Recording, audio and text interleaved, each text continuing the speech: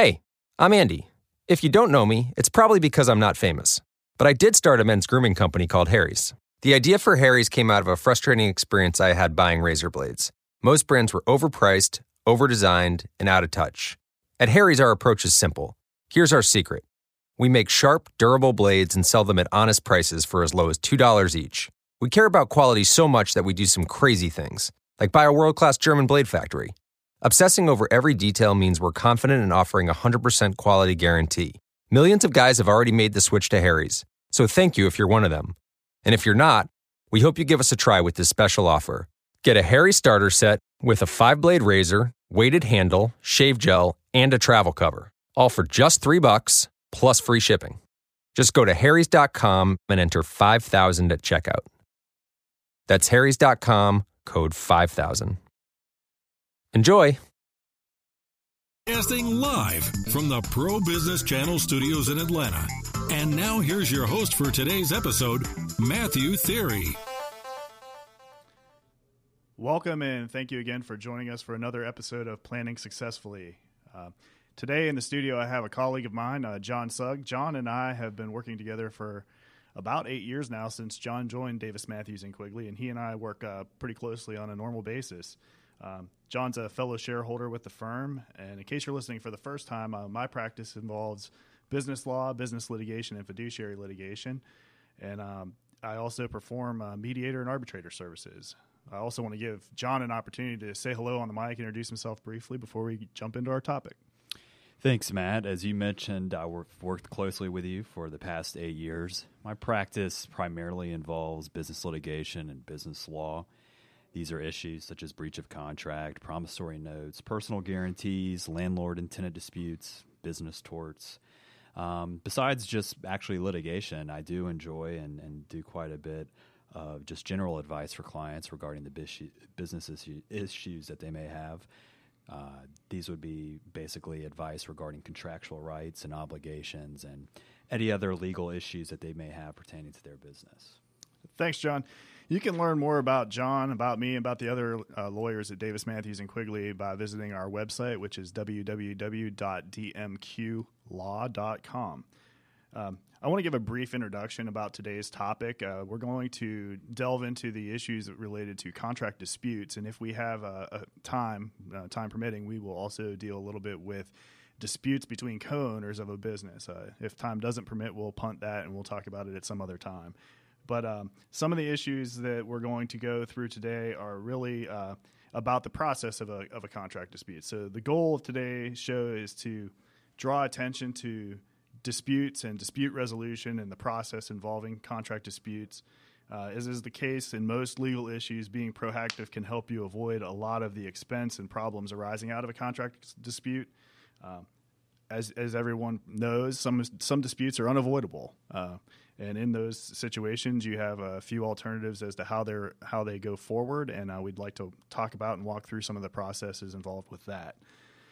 A lot of the information we provide is going to be in the form of a general contract discussion. Obviously, each case is going to have its own flavor, its own dispute, and its own personalities.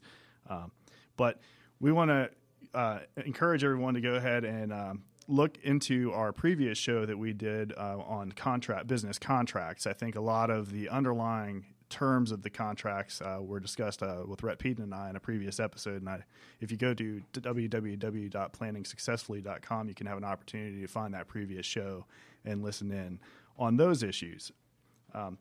Most people enter a business contract to define their legal rights and obligations, and also the rights and obligations that are going to be owed to them from another person. And the purpose of the contract, obviously, is to provide some clarity and understanding as to what's to happen. When there isn't clarity or understanding, or if somebody doesn't live up to that deal, that's where we run into these disputes. And as John and I are going to discuss today, there's a mix in this world of contract disputes of legal questions and business questions, and how you need to consider both the legal aspects of a contract dispute and the business aspects of a contract dispute, and how they interplay. And John, if you could start us by kind of walking through some of these issues for us. Sure, Matt. So as you were talking about, kind of with any dispute, you're going to have the legal issues, the legal questions that need to be resolved, that you need to get a good idea of that need to be resolved before you decide to pursue the case and how you want to resolve that case. And then there's also the business issues and business questions, the more practical realities and effects of how this dispute is going to work its way through to resolution. So, the first thing you want to consider is, what did the contract provide for? What did it require? And what happened? Did you hire someone to provide services that weren't adequate or sufficient? Or did they just not even show up? Or did you hire someone to make you something that was deficient in some form or fashion? Were you hired by someone to do work that they are blaming you for not being adequate or good, for lack of a better word? And is there a legal justification for you not having done so? So these are all kind of issues that you want to, from the legal standpoint, be able to get your head around when analyzing how to kind of proceed with a dispute and hopefully its resolution. Then you want to look at the contract and how it addresses resolution, because sometimes they do. And so a lot of times you'll see a contract that will require you to negotiate with the other side in good faith before ever filing a lawsuit. There's also contract provisions that will require you to mediate in some form or fashion before filing a lawsuit. And then there's also some contract provisions that are frequently used that require you to arbitrate, which we can get into later, but arbitrate being that you're probably going to avoid a courtroom altogether and will be going to someone who will privately decide the issue. And there's benefits and there's also cons to both of those arrangements. So then you also want to look, does the contract limit your ability to recover anything? Sometimes contracts will provide limitations on damages and waiver clauses and that kind of thing. And sometimes contracts will even actually spell out what the form of damages are that you're entitled to, and those are called liquidated damages clauses. So just to kind of now turn to basically what you do in terms of a business and practical standpoint, one of the first questions is whomever your dispute is with, is this someone that you want to continue a relationship, a professional relationship with, and how to proceed from there? It's basically, do you want to burn this bridge? Do you feel comfortable doing so? The next question is the issue substantial enough for you to even want to fight? Litigation, hiring an attorney, obviously comes with it attorney's fees and other expenses associated with that. And so is the amount in controversy worth moving forward? And John, and with respect to those two issues, do you want to continue to do business with these folks, and is this issue substantial enough to fight about? Those issues can be somewhat interdependent. If you want to do business with someone going forward, you may be willing to tolerate a little more of a substantial departure from the contract than you would if it's someone that you no longer have an interest in continuing on with the business. So I think, while these are separate issues, I think it's also important for the audience to understand that some of these issues are intertwined. That's an excellent point. The next thing I think you need to consider is, are you willing to accept how this is going to affect your business and even your personal life as well? Costs, I alluded to it earlier. Those can get very expensive and very quickly so. It requires time to resolve a dispute, however you decide in going about it, whether it be through litigation or some other alternative form. Sometimes with litigation, it can literally take years. It can take years to even get a trial court to render a decision, and then if someone appeals, then you're dealing with another year at least, probably after the actual decision is handed down from the judge as to when you will get a quote-unquote final resolution from the courts. The time and the energy and the effort associated with this is also going to could be a distraction to you and how you run your business and the operations that are required of you on a day-to-day basis. You're now taking on another load of having to manage and address the litigation or the dispute that you're involved with. There's obviously uncertainty. You think you're right, another side thinks they're right, and so you have no idea at the end of the day what a judge or what a jury will do. It's something we always tell our clients. Bad cases are sometimes won, and good cases are sometimes lost. There's also just stress It takes time and energy and effort to do these things. In any dispute, usually you're going to be required to search through voluminous documents and do document production. At a minimum, there's depositions that are involved. And then if there is no arbitration provision or anything like that and the sides can't agree for that, and are you comfortable going to court, which is a public forum to resolve a private dispute and the issues that come along with that. And John, before you move on, I want to also kind of emphasize with the stress, there's the distraction. I oftentimes tell folks, if you're involved in litigation, you're focusing on litigation. If you're in business, you're focusing on your business. So in other words, if you make widgets or you sell a service, what you need to focus your time and effort on is making those widgets and selling those services, not spending your time in a courtroom or in a deposition or dealing with document productions or litigation. So if you're in litigation, it has to be because you need to be in litigation, because the emotion that may be on the front end with folks as to, hey, they breached their contract, let's go fight, will wear off over time normally. And then they will be facing the fact that they've spent a lot of time and effort in the litigation realm when it's distracted them away from doing their business, and now their business is suffering because of the fact that they're devoting their energy towards litigation. Right, and what goes along with that whole concept that you've talked about is collectability. At the end of a case, if it works its way through the court system, you're given a piece of paper. It's called a judgment. It says that you are entitled to X amount of dollars. If the other side doesn't have it, we're left with the old saying that you can't get blood out of a turnip. Now, some people are okay with that. Some people just want that piece of paper out of a sense of justice, of being wronged, and are willing to do what it takes to pursue that. If you are looking at it from a business standpoint, you're probably more concerned once you get over the emotional kind of turmoil that sometimes this can cause. You're looking at compensation. And so if the ideal and the end goal is for compensation and to be adequately compensated, then collectability is certainly an issue about your potential defendant that goes hand in hand with the attorney's fees and other costs that will drive the litigation.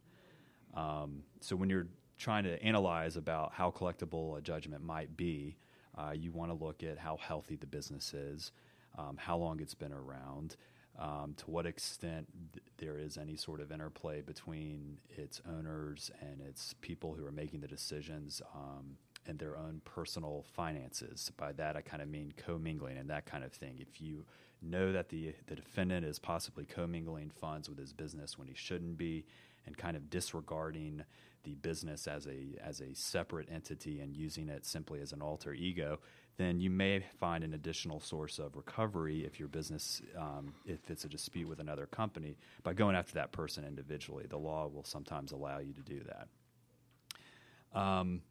With regards to attorney's fees, nearly every single client in a dispute is going to ask, well, how do I get my attorney's fees? As a general matter, Georgia follows what's called the American rule regarding attorney's fees, and that means that we kind of have this presumption that in any dispute, each side pays their own way with respect for attorney's fees. Now, that can be overcome by statutory language. If a statute specifically authorizes someone to recover attorney's fees, or if your contract at issue specifically authorizes the recovery of attorney's fees, then those are available means for a litigant to be able to pursue those. The most common example, if it's a contract authorization of attorney's fees, would be a prevailing party clause. And typically that's kind of, as the name suggests, it says whoever prevails in this dispute will be paid attorney's fees. So you see those in a decent amount of contracts.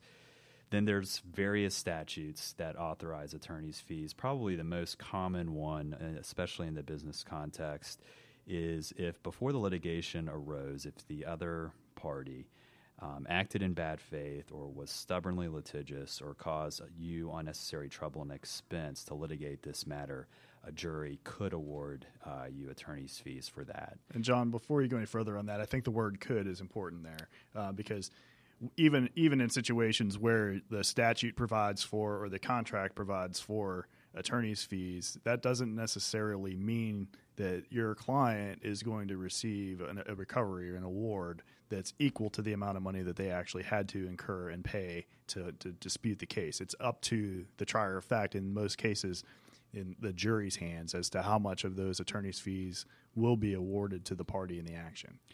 Absolutely. The jury, assuming that they decide that you are entitled to attorney's fees, which is kind of your first checkbox if you want to get them, then the next checkbox is proving that the attorney's fees are reasonable and necessary. There are a couple of exceptions on that are kind of, I don't think we can get into, but for the most part, you're generally having to prove that your attorney's fees were reasonable and necessary.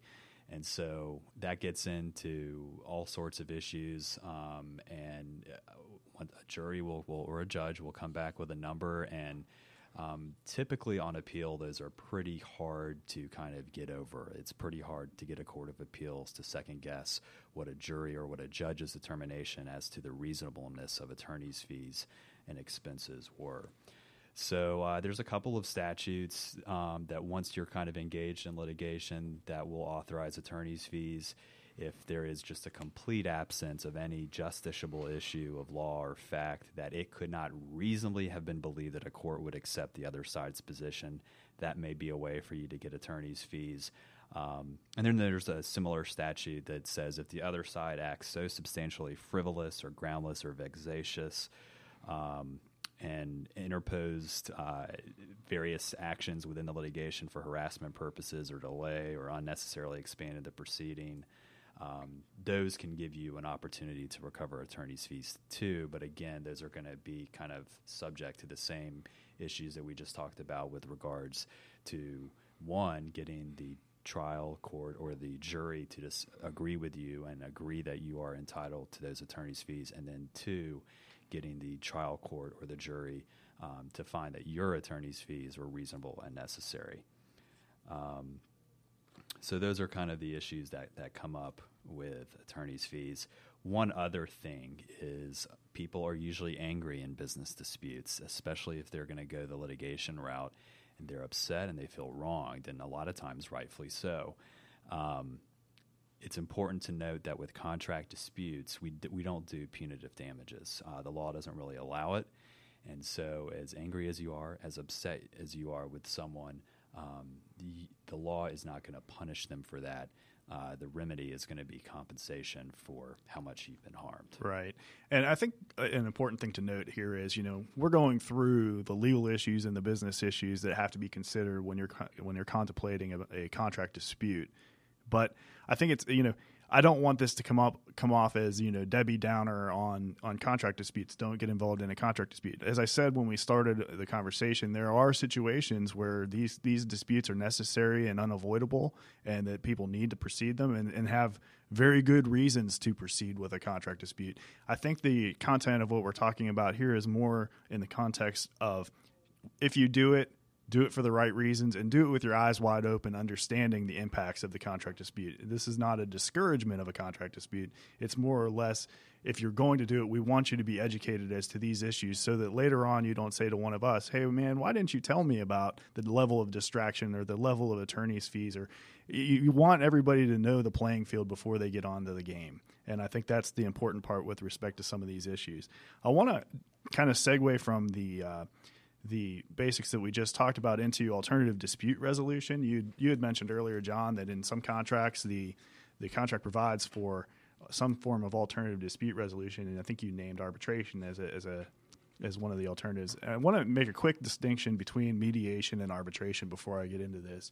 And in a case where you're mediating, you're going to use a third party, a mediator, to help facilitate a conversation between the parties so as to try to reach a settlement that is acceptable to everyone. If one of the parties in the mediation does not like the suggested remedy that's on the table, the settlement proposal that's on the table, that party can walk away. The mediator at the end of a mediation does not make a decision. So the mediator is not going to say, John, you and Matt are in a dispute. John, I think your side's right, and Matt, you need to pay him. That's not the role of a mediator. The mediator is to walk back and forth and try to facilitate between John and I a settlement of our dispute in a way that both of us can then walk away from it and be satisfied that we're done. It's over. Now, there's a difference between mediation and arbitration in the context that an arbitrator does make a decision, and you present evidence in a hearing to an arbitrator much like you would in a courtroom to a judge and jury, except that it's a more private, a little less formal, and you present the case to you take testimony, you have witnesses sworn in, you take testimony, and at the end of the arbitration hearing, the arbitrator or panel of arbitrators will render a decision. They're not at that point in time asking you if you're satisfied with the decision and you want to settle the case. This is not a settlement. This is a decision. So the arbitrator makes a decision, and that is the end of that case. So let's talk a little bit about arbitration and mediation, mostly arbitration. To start, as I mentioned at the beginning, I am a registered mediator and arbitrator with the state of Georgia.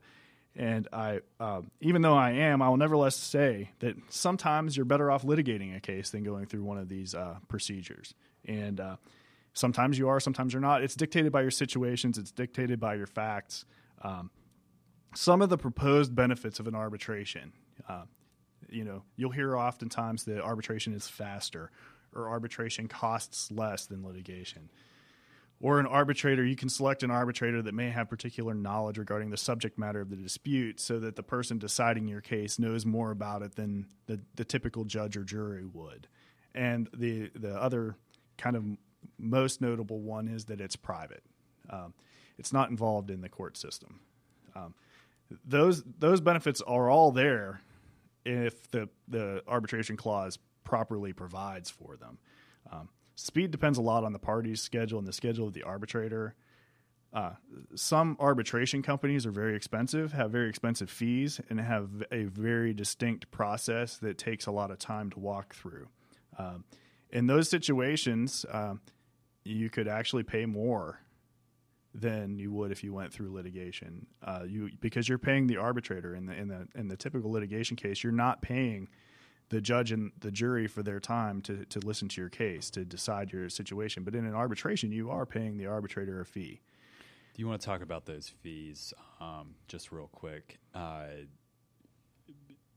Fees between arbitrators, the parties in advance can typically agree in advance, to split those fees. But then even sometimes they can agree in advance that the prevailing party will have its costs of the arbitrator covered by the other party. That's true. One party can agree to pay for arbitration.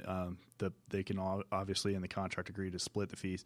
And in some cases, in a lot of cases, the arbitrator also has the ability to shift the fees depending on the outcome of the case itself. So one of the benefits on time is that, so we get through the scheduling issue itself, but one of the benefits with respect to time is that you have very limited appeal rights. Once an arbitrator makes a decision, it's pretty well a final decision in that case. You have a very, very limited appeal right. That's great for speed. It does provide a downside. I mean, if the arbitrator gets it wrong and you know the arbitrator got it wrong, you have a very limited ability to fix that problem. It is what it is. It's almost certainty at that point in time that you're going to be stuck with that decision. If in the context of an appeal usually takes a year, so you're eliminating that time frame. But like I said, the downside is that you're really stuck with the decision the arbitrator makes. A lot of arbitration clauses select the arbitrator to be through a certain company. Some, like as I mentioned before, some have very high fees, so the cost is dependent on the selection and the way that the contract provides for the arbitration to proceed. And a lot of times, too, they also, the contracts will provide for more than one arbitrator, which we call a panel, and that's typically 3 people, right? And so that's another way of going about this. Right. And so there's an additional expense. The more people, the more expense. The trade-off is you pay more, but you have 3 people that have to kind of come to a conclusion as opposed to one person to come to a conclusion. And hopefully in doing so, you mitigate some of the risk that the arbitrator gets it wrong. But it's a trade-off. A lot of these, there are a lot of business decisions here that a client has to make. And this is one of those things that most of the decision-making process involving arbitration is done at the time you draft and negotiate and enter into your contract, not at the time that you reach a dispute after the things have gone wrong with the contract. Arbitrators' knowledge, as I mentioned, the parties do have the ability to have some input into the selection of the arbitrator. Usually that's really great if you have something that's very industry specific and you need to deal with it in that context. The privacy is another benefit I think that a lot of folks look at with respect to arbitration. And in a court case, everything's filed with the court. Under certain circumstances, a court can seal the record with respect to your case, but typically speaking, courts are reluctant to, and the law provides that courts should be reluctant to seal the record of a case. The alternative to that with the arbitration is that everything is really private. It's off the record. The only thing that really ends up on record is when the arbitrator's award gets confirmed at the superior court level after the fact. So there's a lot of privacy benefits as well. And I know that we're running a little short on time, so I think we're going to maybe not get to the co-owners dispute issues that we talked about. But if we could briefly, John, let's just talk about some of the damages and what's available as a remedy in a contract case. You mentioned punitive damages are out. We talked a little bit about attorney's fees. Let's talk about the other damages available to folks in a contract dispute. Sure. So the general concept of contractual damages is basically we want to put you, if you're the party who did not breach, we want to put you in the same position as though the other party had not breached. It's called basically the benefit of the bargain. The law can't really, in some circumstances, it can force someone to do something. But by and large, if someone did a bad job on something that they were supposed to do for you, the law is not going to necessarily force them to try to rectify that, except for through paying you some form of compensation. And so generally the idea behind actual damages is we want to put you in the same position as though the other side had actually done what they were supposed to. The counterpart of that policy is that we don't really want to put you, or the law doesn't really want to put you, in a better position than if the other side had actually complied with their contractual obligation and that kind of thing. So generally that's kind of what the standard is. That's called actual damages. Those are the most common that you're looking at. There are other forms of damages called remote or consequential damages, which can include lost profits that are kind of not the direct benefit of the bargain of the contract that you agreed upon, but kind of down the channel of the kind of chain of effect that the breach may have caused. Typically, those are hard to come by, but under circumstances, the law will allow you to do that. I definitely don't think we have time to really get into that kind of thing. That's kind of the general framework and kind of the way that we approach resolving the damages standpoint, but that's assuming that there's no liquidated damages clause. Right. So liquidated damages, John, as you mentioned, it's when parties agree in a contract that if the contract is breached, the damages will be X. The concept is to negate the need for litigation to determine the amount of damages. The problem is there's a very specific test on what you have to do in order to make this an enforceable agreement. And most times parties don't go through that process so as to perfect the ability to collect those liquidated damages. And the result ends up being quite contrary to the purpose. The purpose is to avoid litigation, and then oddly enough, you end up litigating the issue of liquidated damages as opposed to getting the liquidated damages. So if you're going to do the liquidated damages, you need to meet the test, or you're going to spend more money fighting about the clause than you are the remainder of your damages. Another quick issue on limitation of liability provisions, in a contract, you can limit the amount of money you can collect as damages if you breach the contract. So if John breaches a contract, he could have a contract that says, I'm only entitled to receive up to the amount that I paid John within the last 30 days. Generally, these are enforceable, so you need to be very careful about what you put in your contract to limit the damages. We don't have time today to get into the disputes between co-owners that we had hoped to reach, so I think we'll have to save that issue for another day. I do think that we've again scratched the surface of a very in-depth, complex issue, so we're not going to be able to provide everything about a contract dispute today, but I think this gives you a general flavor of some of the business and legal considerations that have to be taken into account when dealing with a contract dispute, when you think someone hasn't lived up to the contract or they think you haven't lived up to the contract. We're just about out of time. As you can tell, contracts can be, the language you use in a contract is very important. And going back to my previous show on the contract issue, but your rights are really set at the time that you form your contract. So you have to be very careful about what you do agree to. Some of these disputes can be avoided, some can't. You have to go forward. Unfortunately, that's just the when you enter into a contract, you're hoping that somebody is going to live up to their bargain. You're going to try to live up to yours. But I think we're just about out of time. So I want to thank everyone for joining us for this episode of Planning Successfully. You can learn more about DMQ and its attorneys at www.dmqlaw.com. You can follow DMQ on Twitter at DMQLaw. You can follow me on Twitter at Matthew Theory.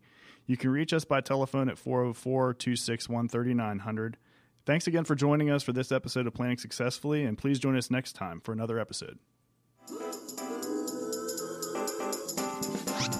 Thank you again for joining us and our guests on Planning Successfully. Use the social media links here to share today's show, and stay tuned for the next episode of Planning Successfully, brought to you by the law firm of Davis, Matthews, and Quigley.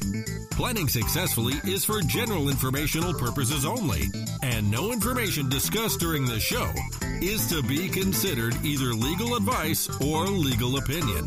To connect with the show's sponsor, visit dmqlaw.com. And to listen to previous broadcasts, visit planningsuccessfully.com.